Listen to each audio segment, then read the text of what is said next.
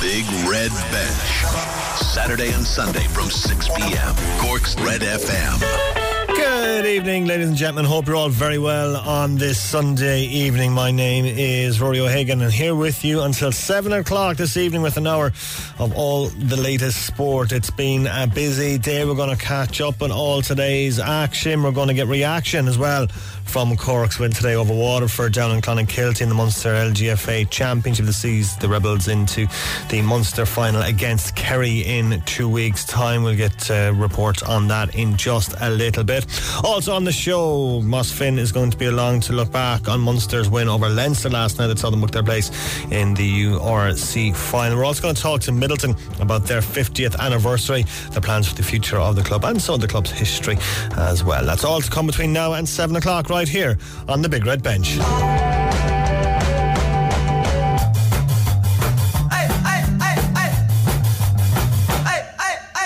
Delighted you could join us on the show this evening. If you'd like to get in touch, 086 8104 106, your texts or your WhatsApps. Armagh 14 points, Derry 110 is outstands in the Ulster Football Final.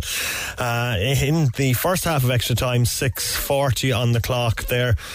Finished Derry 110, Armagh 13 points after the 70 minutes were allotted after a tense tactical battle between the two sides.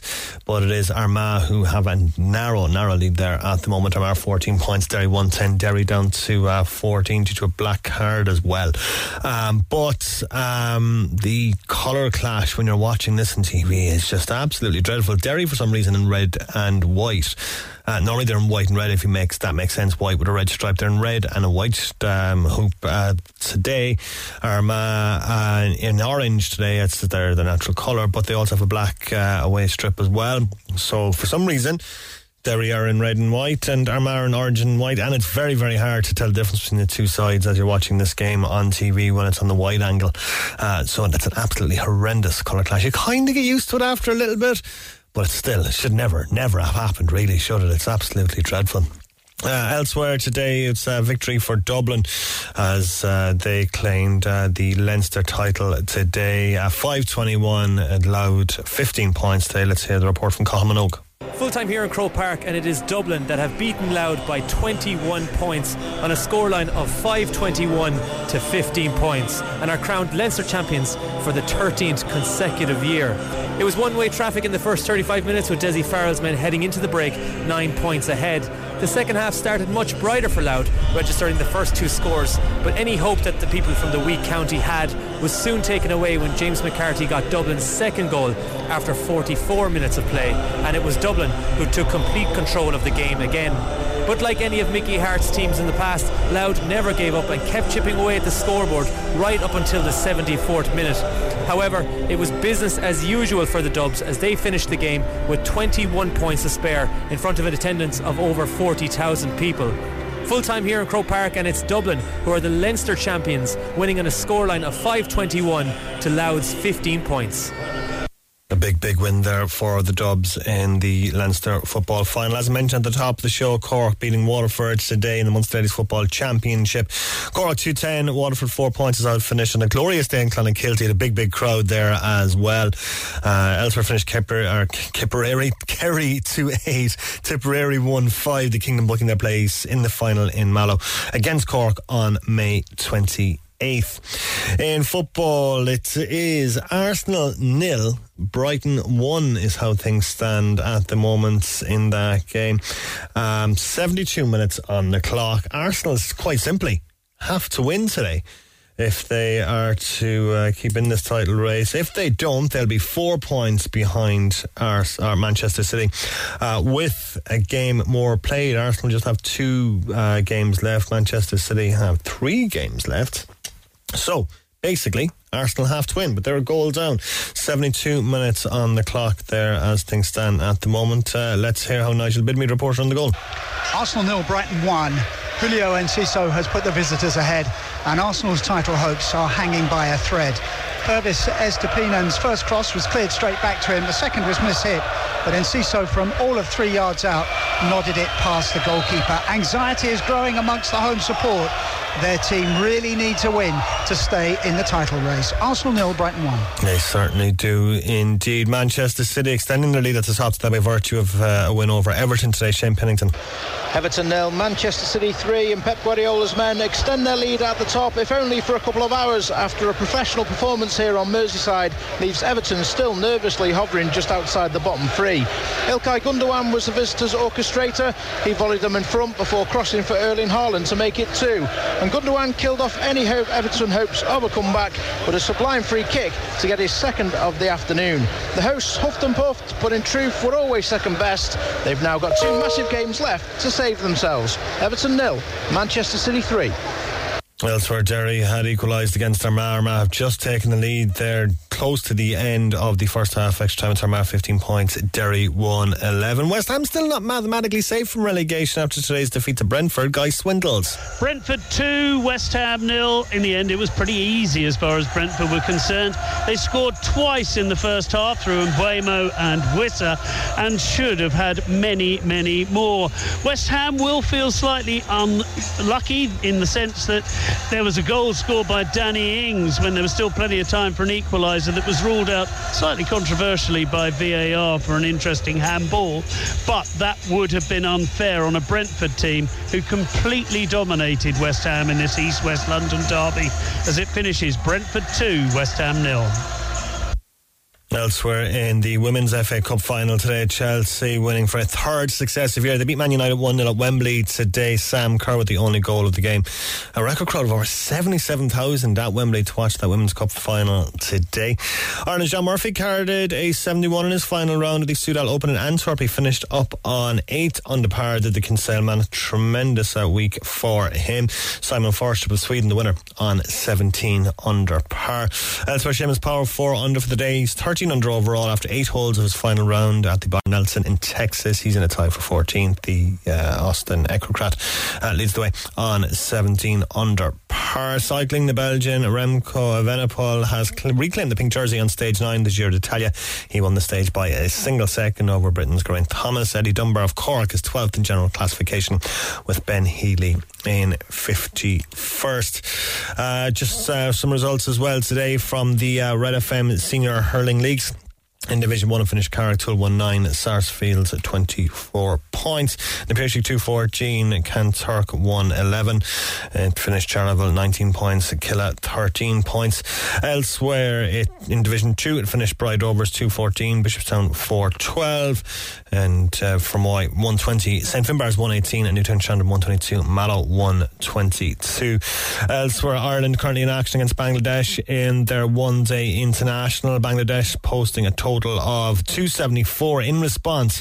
Ireland are 223 for 3. They need 52 runs in 54 balls to win there, so it's all set up for a Grand Slam finish. Alright, still Arsenal, Brighton moment. Keep you posted on that as well.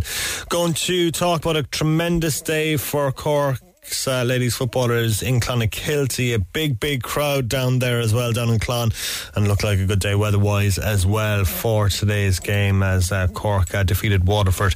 Cork now going to face Kerry in the final in Mallow. Let's get reaction from the game. Our man Ger McCarthy was down there and he spoke to Cork's Roisin Phelan. Roisin Phelan, congratulations into a Munster final against Kerry. First of all, playing in front of such a big crowd today in West Cork, what was that like from a player's point of view? Yeah, look, it's lovely to see such a big crowd out, particularly at the stage of the year, you know. It's great to come down to West Cork and see such a big crowd here and see such all the young girls here. They're even copying our warm down, so if they keep doing things like that, hopefully they'll be injury free for a long time. Yeah, that was really nice to see that underage trying to copy what you're doing. Can I ask you, your ankle is strapped. We don't know the extent yet, but it looked pretty painful fall. Yeah, it was sore, and there's a bit of a shock there. Hopefully it's just a stinger and it's nothing serious, but we'll assess it during the week and go from there. Some defensive effort today to hold Waterford. You've played Waterford enough times to know how good they are. To a single score from open play, that's real teamwork and good effort from the entire defence and your goalkeeper. Yeah, 100%. Look, it's something that we're working on. We're trying to give them that opportunity to score from. We did a good job today and hopefully we can keep it up. Looking forward to facing Kerry in the Munster final in 2 weeks' time. Yeah, look, the last match was a good turnout. We'll hopefully get more support the next time we come out. If half the support comes out here that came out today, then we'll be flying. Excellent stuff. We'll talk to you then.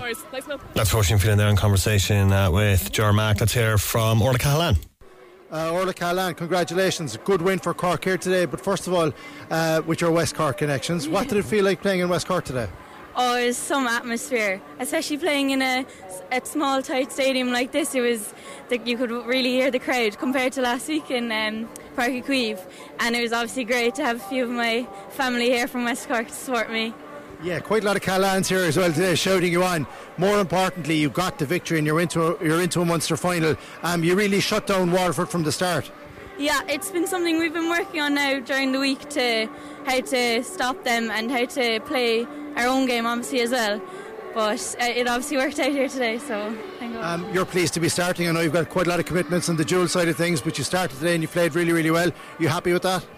Yeah, I was obviously disappointed last week when I wasn't starting, but I think I did enough then to get onto the starting team, so I was happy with that.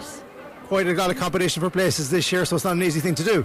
Definitely, yeah. Even in training this week, there's still people pushing for positions, and the Munster final will be a different story. It could be a completely different team out again.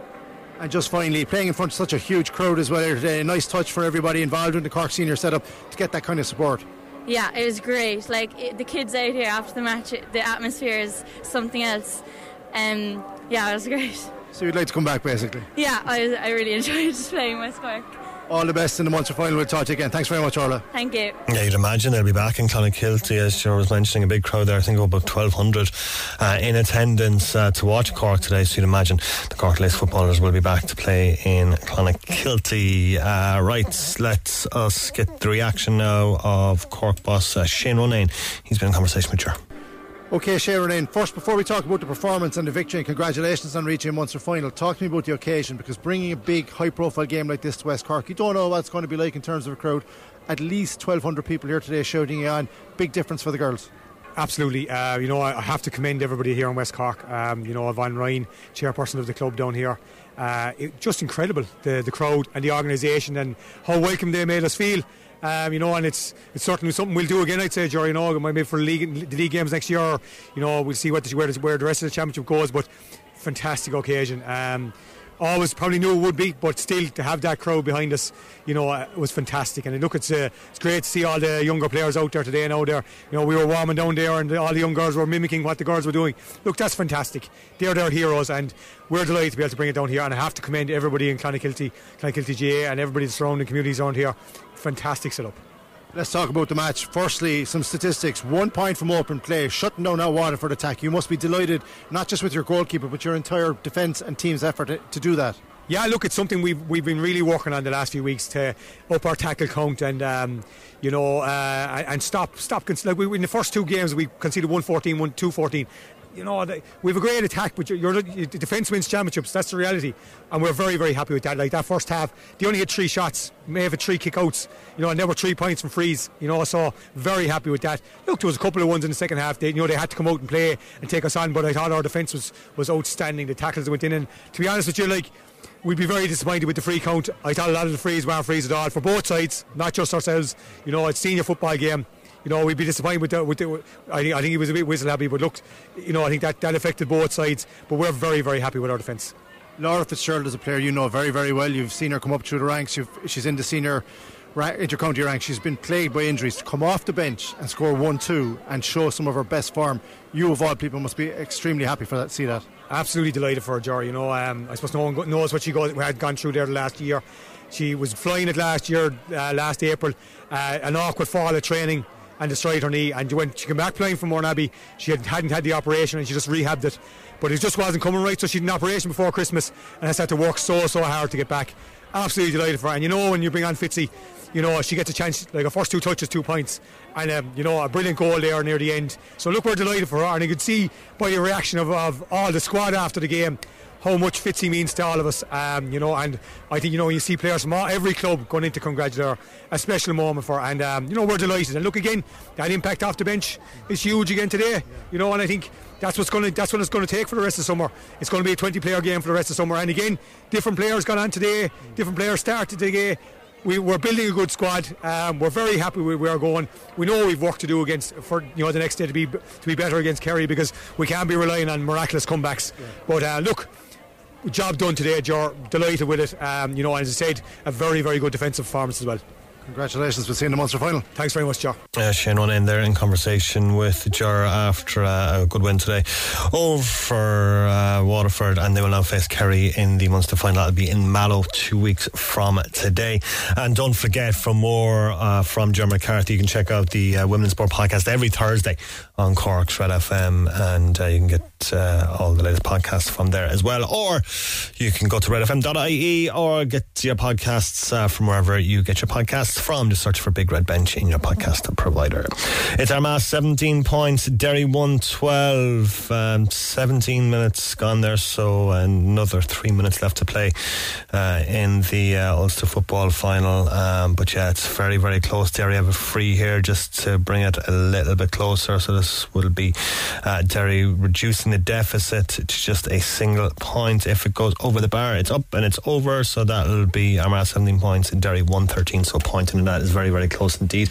And Arsenal still losing 1-0 to Brighton. 83 minutes on the clock there.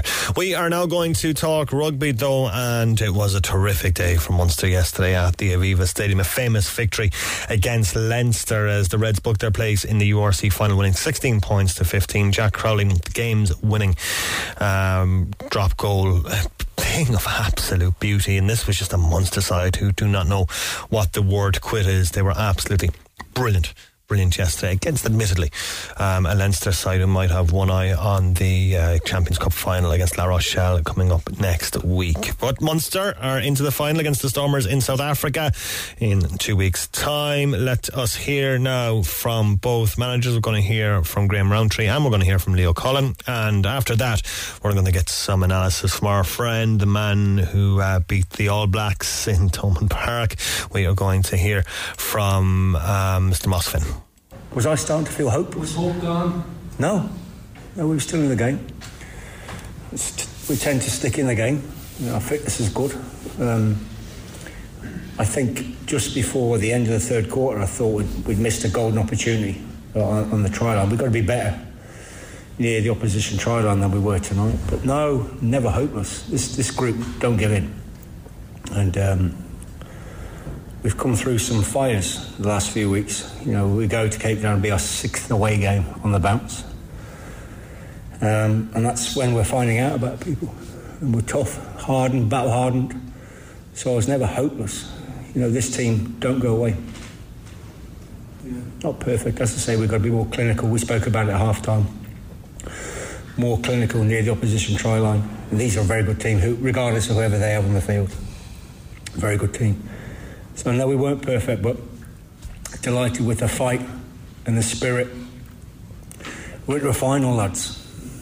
I said to the group in the week, 23, it was actually 25 days ago, we were paranoid about European qualification.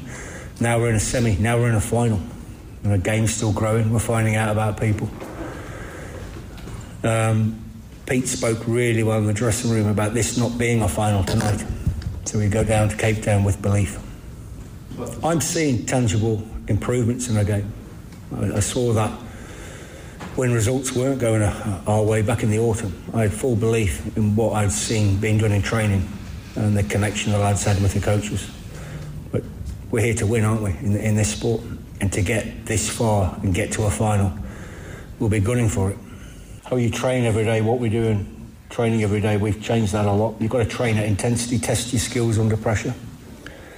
And then on top of that, we've not had the ability to chop and change and rest a lot of our squad. We had a core group who have battled away from home for 5 weeks now, and that's given them true belief. But no, our fitness has been a huge improvement this year. I thought our guys, they scrambled well. The challenge with some of the selection is around some of the cohesion. That we knew we were taking a bit of a risk with that piece.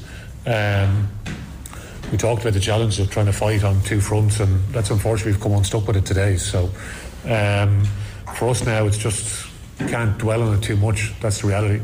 So I can't dwell too much on what's just been. We've a huge game now this weekend, or was the next weekend, against La Rochelle here.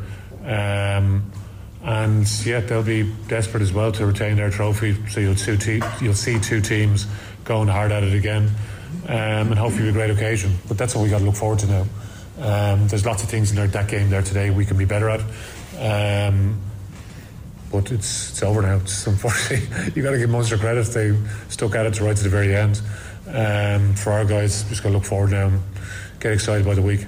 Well, that's what I just said. We lacked a bit of cohesion, yeah. Well, no, you didn't mention cohesion, you didn't specifically say it. Yeah, it's definitely with the team that we have, yeah, for sure.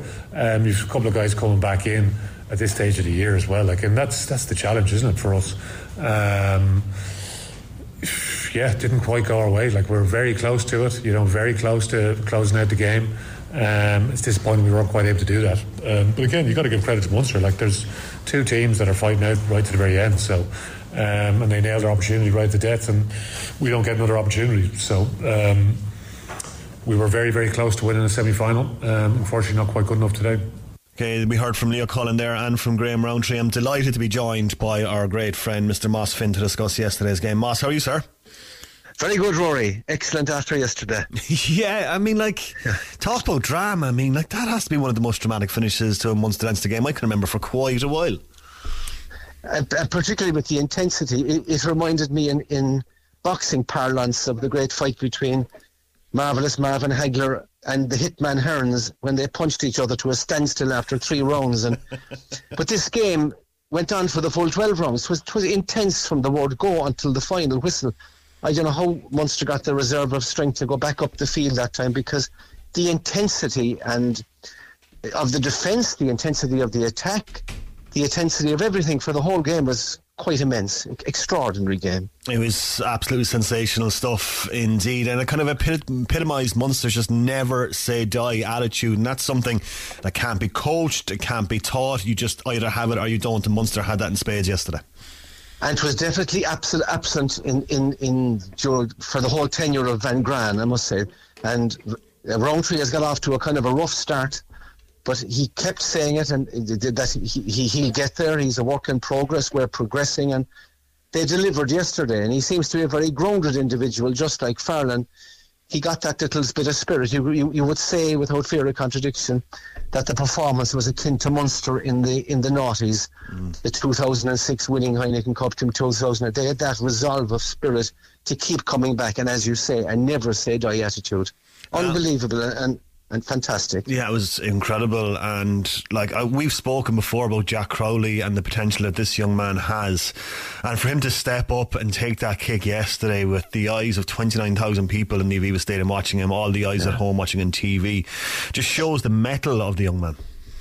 Yeah, and the entire match at stake, and I think we were lucky in the sense that Healy got injured, and we had to shove Crowley into 10, because I probably would have started him at 10 because Rory Scannell is a good player, and I know Fekito was injured, so they possibly thought that Healy and Crowley would have a better combination than Scannell and Crowley at 10. But the fact that he went back into 10, it brought him into the focal position when it really, really mattered. And Lenihan alluded to it there on the radio, on the television, about he saw him playing for Bandon Grammar against the big boys CBC and PBC, and he has that resolve, that mettle, that ability to capture the moment, kind of Ronan O'Gara-esque.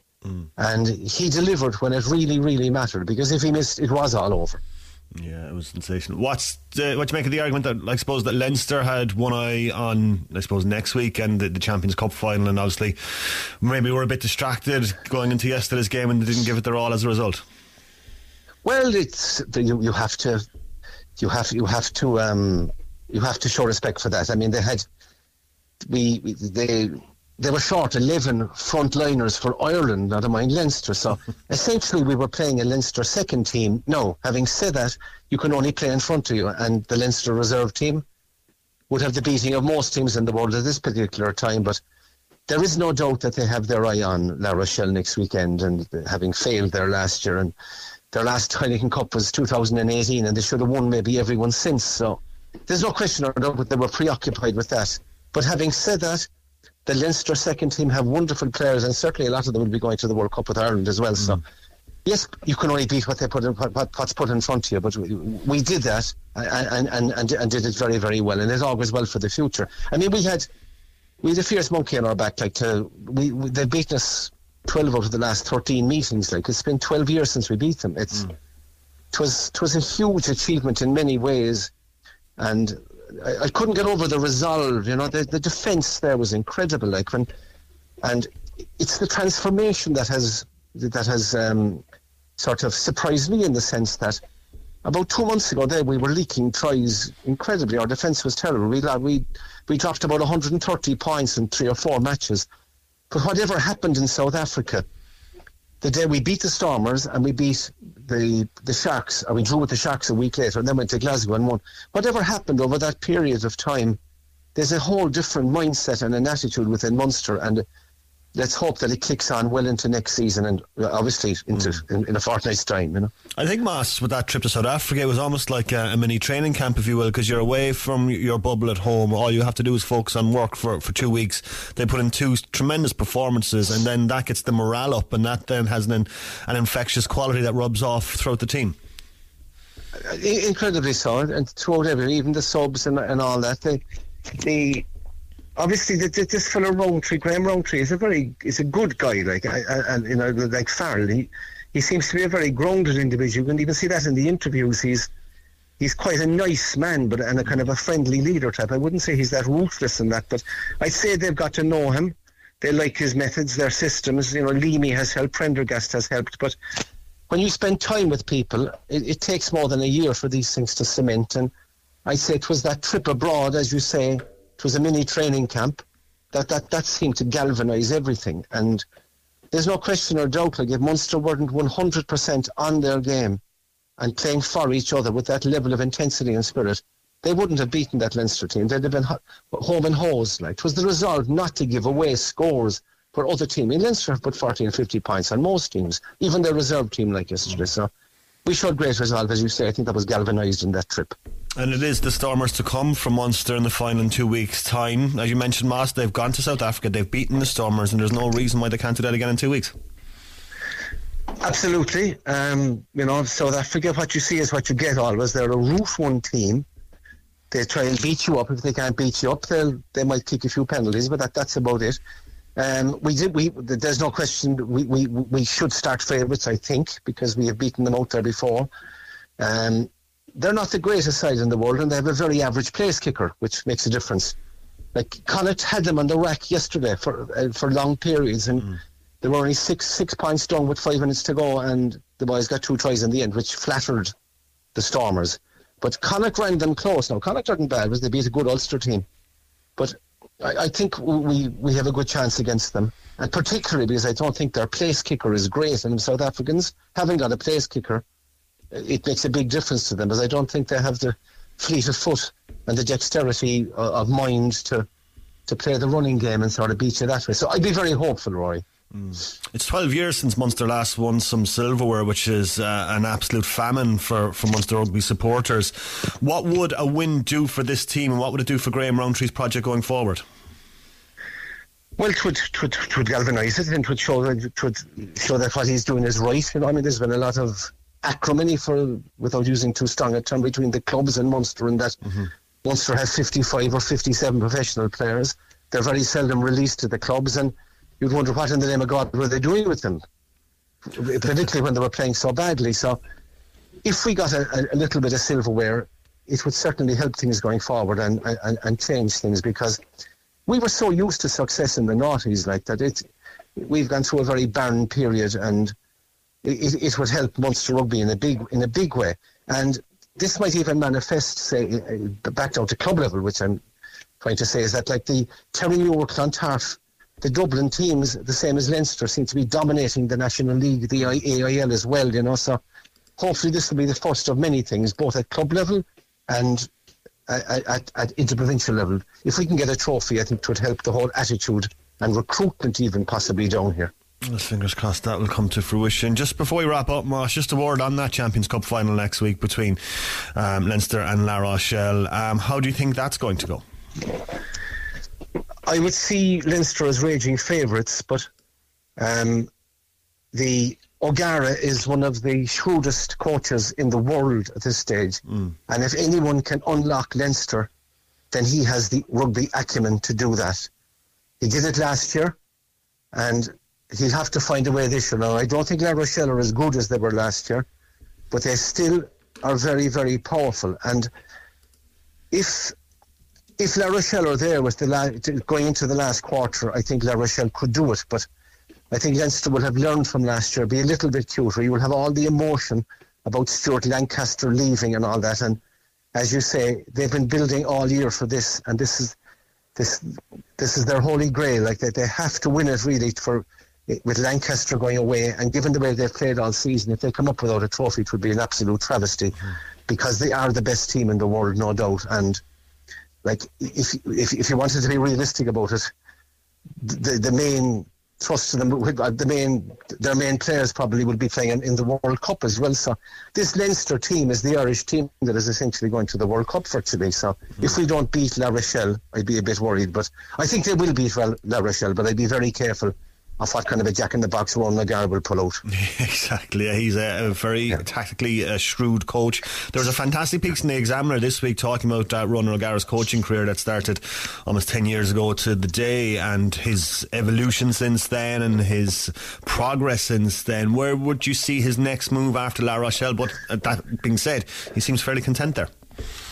He does, and they have. It's very like Munster in ways. They have a fantastic home support. Like they meet in the town square, like for parties and things like that with the whole population.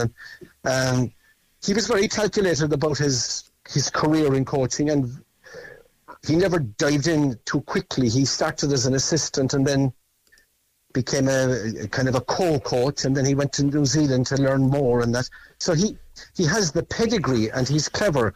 Where he'll go after this, I'm not so sure, but there's one thing certain, like even when O'Gara was a player, the strongest part of him was the 6 inches between his two ears. He's a very intelligent man, so whatever he'll do next, I'm not so sure, because he is content at the moment. And I'd say generally people would love to have him come back to Ireland, but I'd say that will be the last place he'll come to before he finishes. You know, I think he's got a lot more to do before that. I mean, there was talk about for the England job and all that, but at this point in time he's happy in La Rochelle, and lifestyle and all that is suiting him, you know. But he's a wonderful guy, and to be great to harness his abilities and bring them back to our island, you know. Yeah.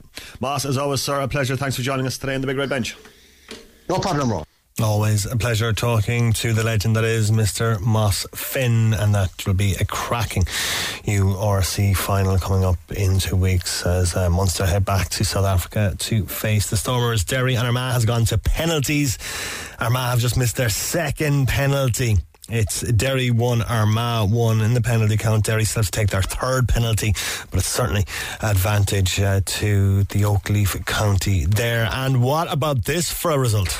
Arsenal 0, Brighton 3. The title race is all but over. Arsenal really needed to win this game to stay on the coattails of Manchester City. But goals from Julio Enciso, his third of the season, Dennis Undav near the end, and Purvis Estepino in stoppage time handed Brighton a boost in their quest for European football. Enciso nodded home from close range after Arsenal failed to deal with a cross from the left.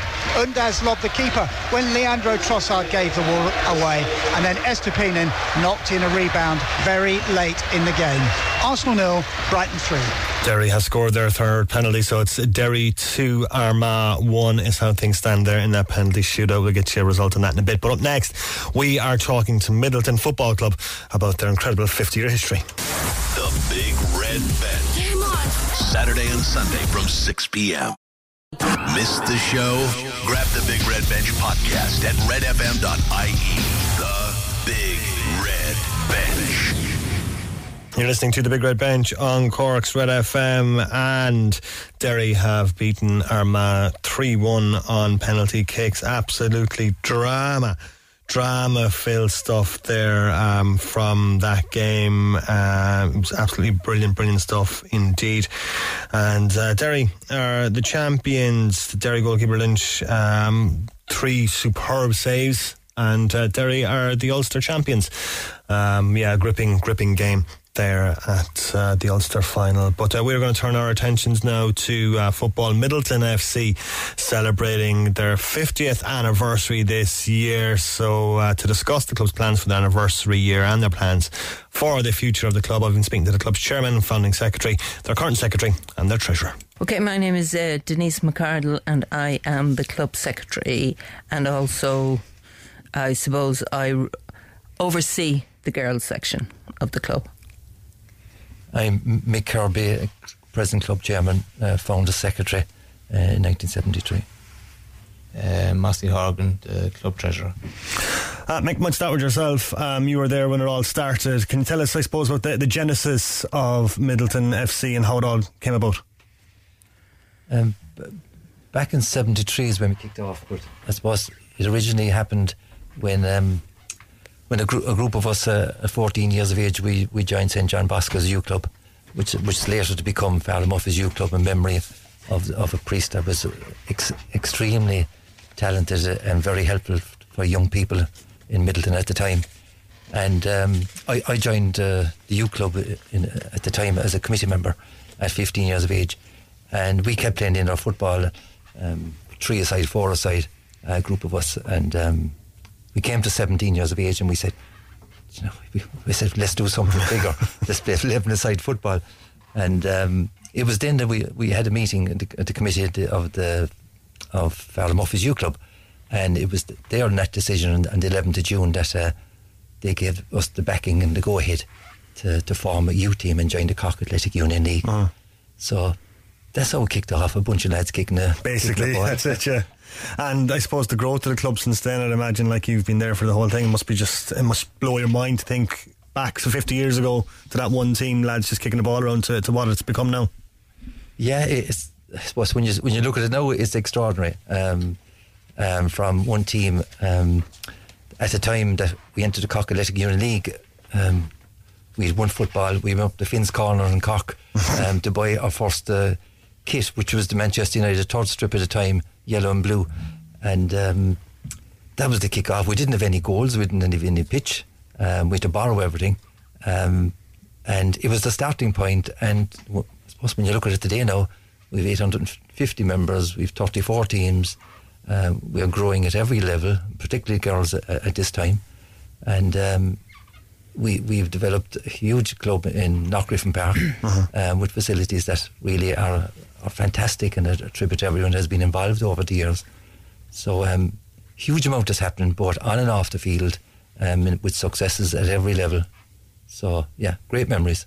Denise, can you talk to me about your involvement in the club and when it all began? Okay, so I suppose I came to Midleton in 96 and got married, and I suppose the story goes is I was out pushing my buggy with the two kids, and I was going past the pitch and I saw some girls playing, right? So I thought, okay, in we go. And they were a group of under 16 girls, and there was a guy coaching them, but he was moving on. So I took over, and then that was in 2001. And then and one of those players actually went on to be an international senior player, Karina Richards. And then I suppose we just started building and building and building from under 12s up, and now we have a very busy academy. It's growing all the time, and I think the Women's World Cup is going to make girls soccer even more, I suppose, put it more out there in the public eye. And we're having some great seasons. This afternoon we have the under-15s in the Cup Final. Our under-17s are this year's Munster champions. And they'll probably do the treble. They're also in the under-17 CWSSL, which is the Cork Women and Schoolgirls League, that final.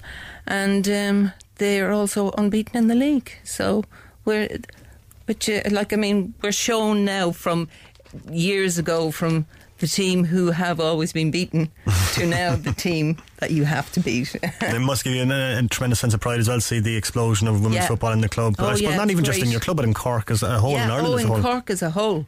And we're all like one big family. You know everybody, you know all the coaches, you know all the players. We had Saoirse Noonan last week down with the academy girls. She's home, so yeah, it's all looking great. That must have been a great buzz to have Saoirse down, Irish international, an absolute legend. Oh, the girls. They were all shell-shocked and starstruck first. They were just looking at her. And but she was great. She chatted to them, kicked the ball around with them, and signed, I'd say, about 60 jerseys, about 20 pair of boots. She signed everything. She was fantastic. So big shout out there. Thank you, Saoirse. Tell me about your involvement with the club and how long you've been involved with Midleton. Yeah, I started with the first schoolboy team, which was formed by Teddy Lamb in his back garden, basically, when he realised there was a group of players around his son's age that were handy enough, and he got a friendly against his hometown Springfield, and it proved to be a very significant result on the day, and he said we have to get a team together. So that's where schoolboy football started in Midleton, back in, I think it was probably 81, 82, and it went that team kicked off and went on through the years to win a national cup at under 16 level. So to this day we still claim to be the most successful team in the club. we have a team next week with an opportunity to beat us. They were runners up last year in the national cup against Shamrock Rovers, and they're in the final again next week, so they have an opportunity to get a winner and a runner-up, which will top us. So I wish them all the best in doing that next week. So he says through gritted teeth, he says. Fingers crossed. I suppose the schoolboys division is the heartbeat of any successful club, isn't it? Absolutely, yeah. And I think in schoolgirls division, over the years we've found, probably in the early years of schoolboys, it was get whoever you can to manage the boys you can get. From that we grew to a situation where we started them in an academy, and Park Oakley started an indoor academy in the community centre in Midleton, and that was kind of the start of coaching players at a very young age, maybe 5 or 6, and we've developed that to a huge degree now, where there's a couple of 100 kids and the boys on a Sunday, and there's I think 70 girls on a Saturday, which is fantastic. And it's also feeds coaches and parents into the club from a very early age, when it's easy to get involved. It's not too difficult to coach 5 or 6 year olds. Some fellas might give out me about saying that now, but sometimes very difficult. But I did it myself for years, so I got great fun out of it, I must say. And it certainly helps feed and develop the club going forward from there. Mick, I suppose when the club has grown so much over the last 50 years and you've been at the coalface of it, I mean, what are the, I suppose, biggest challenges that have arisen as Midleton as a club has grown, but also Midleton as a place has grown as well? Yeah, I think the one that sticks out at the moment really is land. It's more playing space. A club like us that is constantly growing over the last 35 years, every year, adding extra teams on, demand facilities, particularly training facilities, becomes a huge challenge. We've had to go outside and look for other land all the way to pitches in Carricktool, and also in Midleton College, who've been great in helping us take that pressure off. We've developed facilities around 5-a-side in Midleton over the years, which has been brilliant. We developed more changing room facilities to cater for the growth again, and for years we've been trying to acquire extra land, and we do feel going forward we do need 3 more pitches. It's a massive for us to take us to the next level and to cater for the growth that's going on. Midleton is booming at the moment, and there's huge plans for about 3,000 more houses in the Waterford development area. So there's a lot happening, and there's huge interest in football, and kids want to play it, and we're reaching a level, and I suppose the reason we're probably so successful is all the teams now are on the Premier Divisions.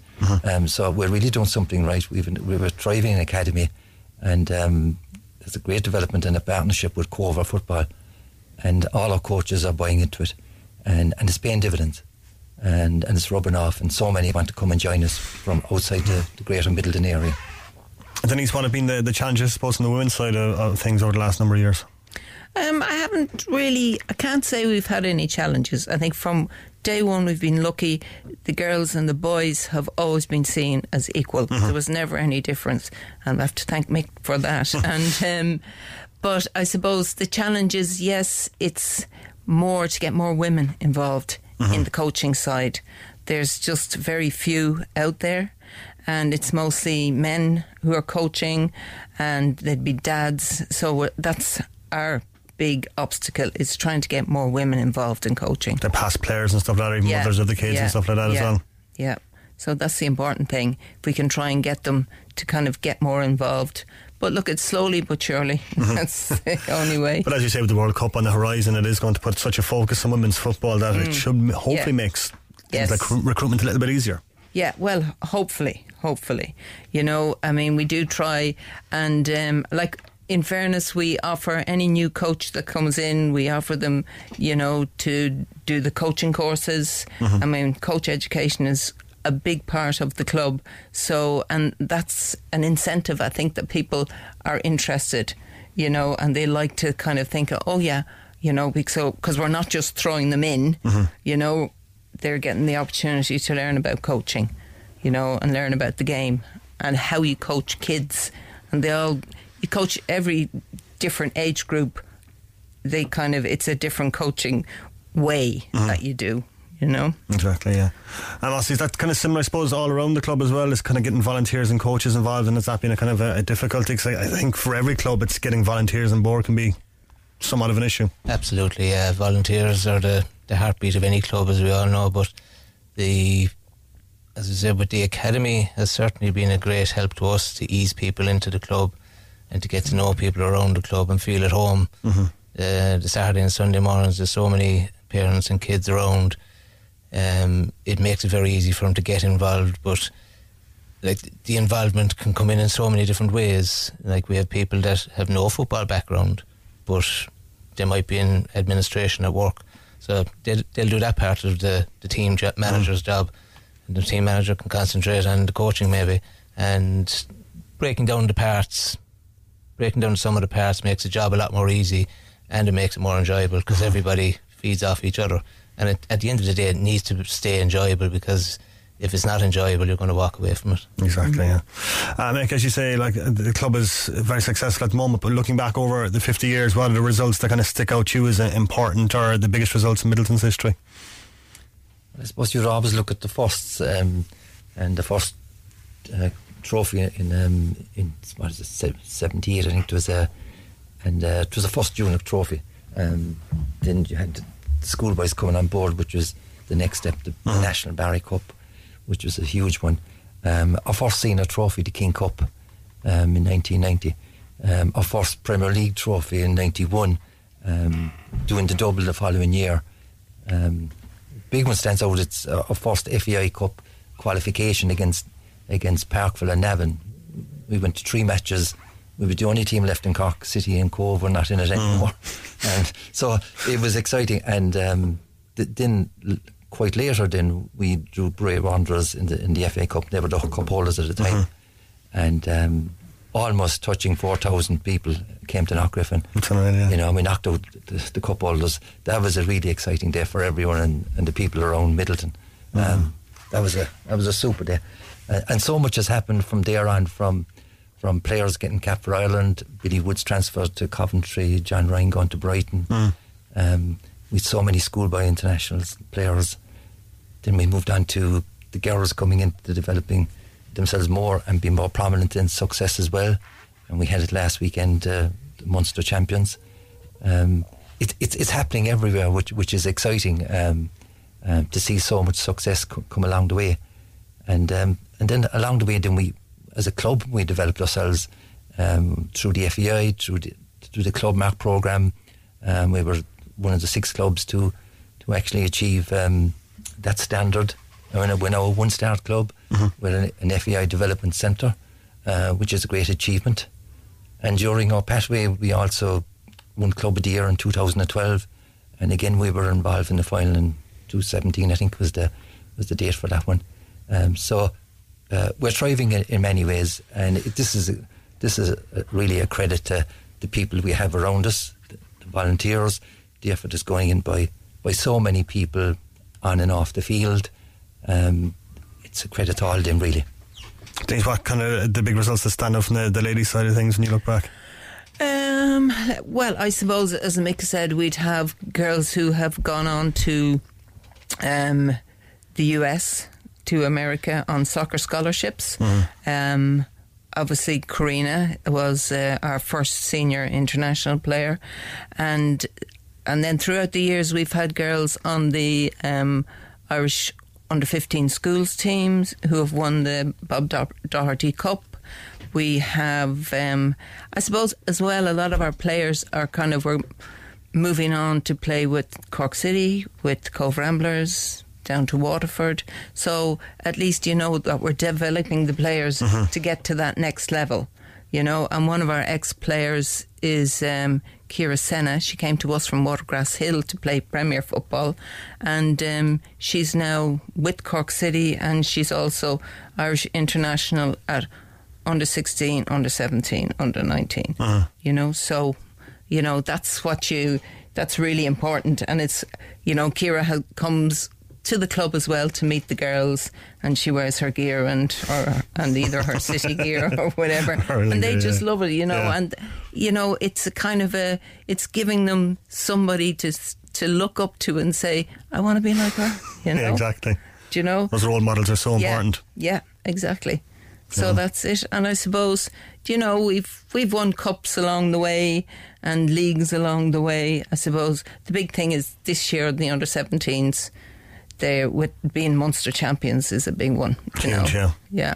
Huge achievement. Lads, it's the 50th anniversary of the club this year, and you certainly have a lot of events and stuff planned like that for throughout the course of the year.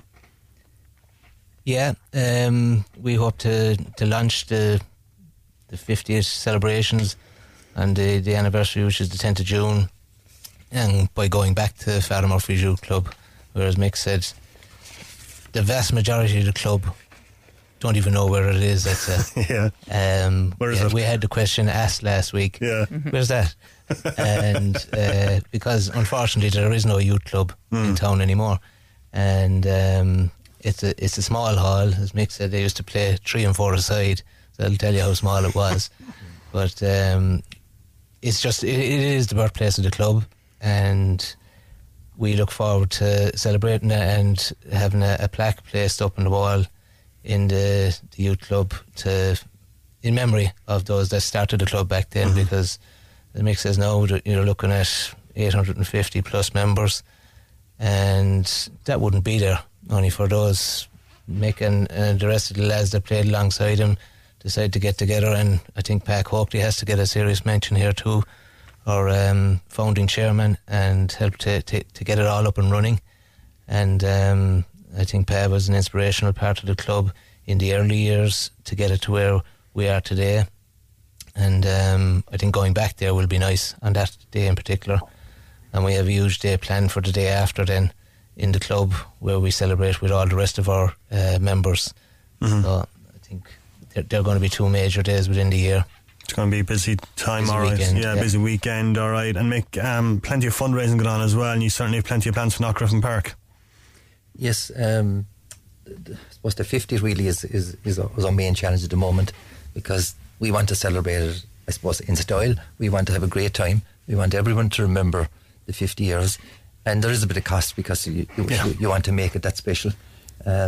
So outside what Massey just said, the open day is a special. It's an open invitation to everyone, the volunteers, everyone involved.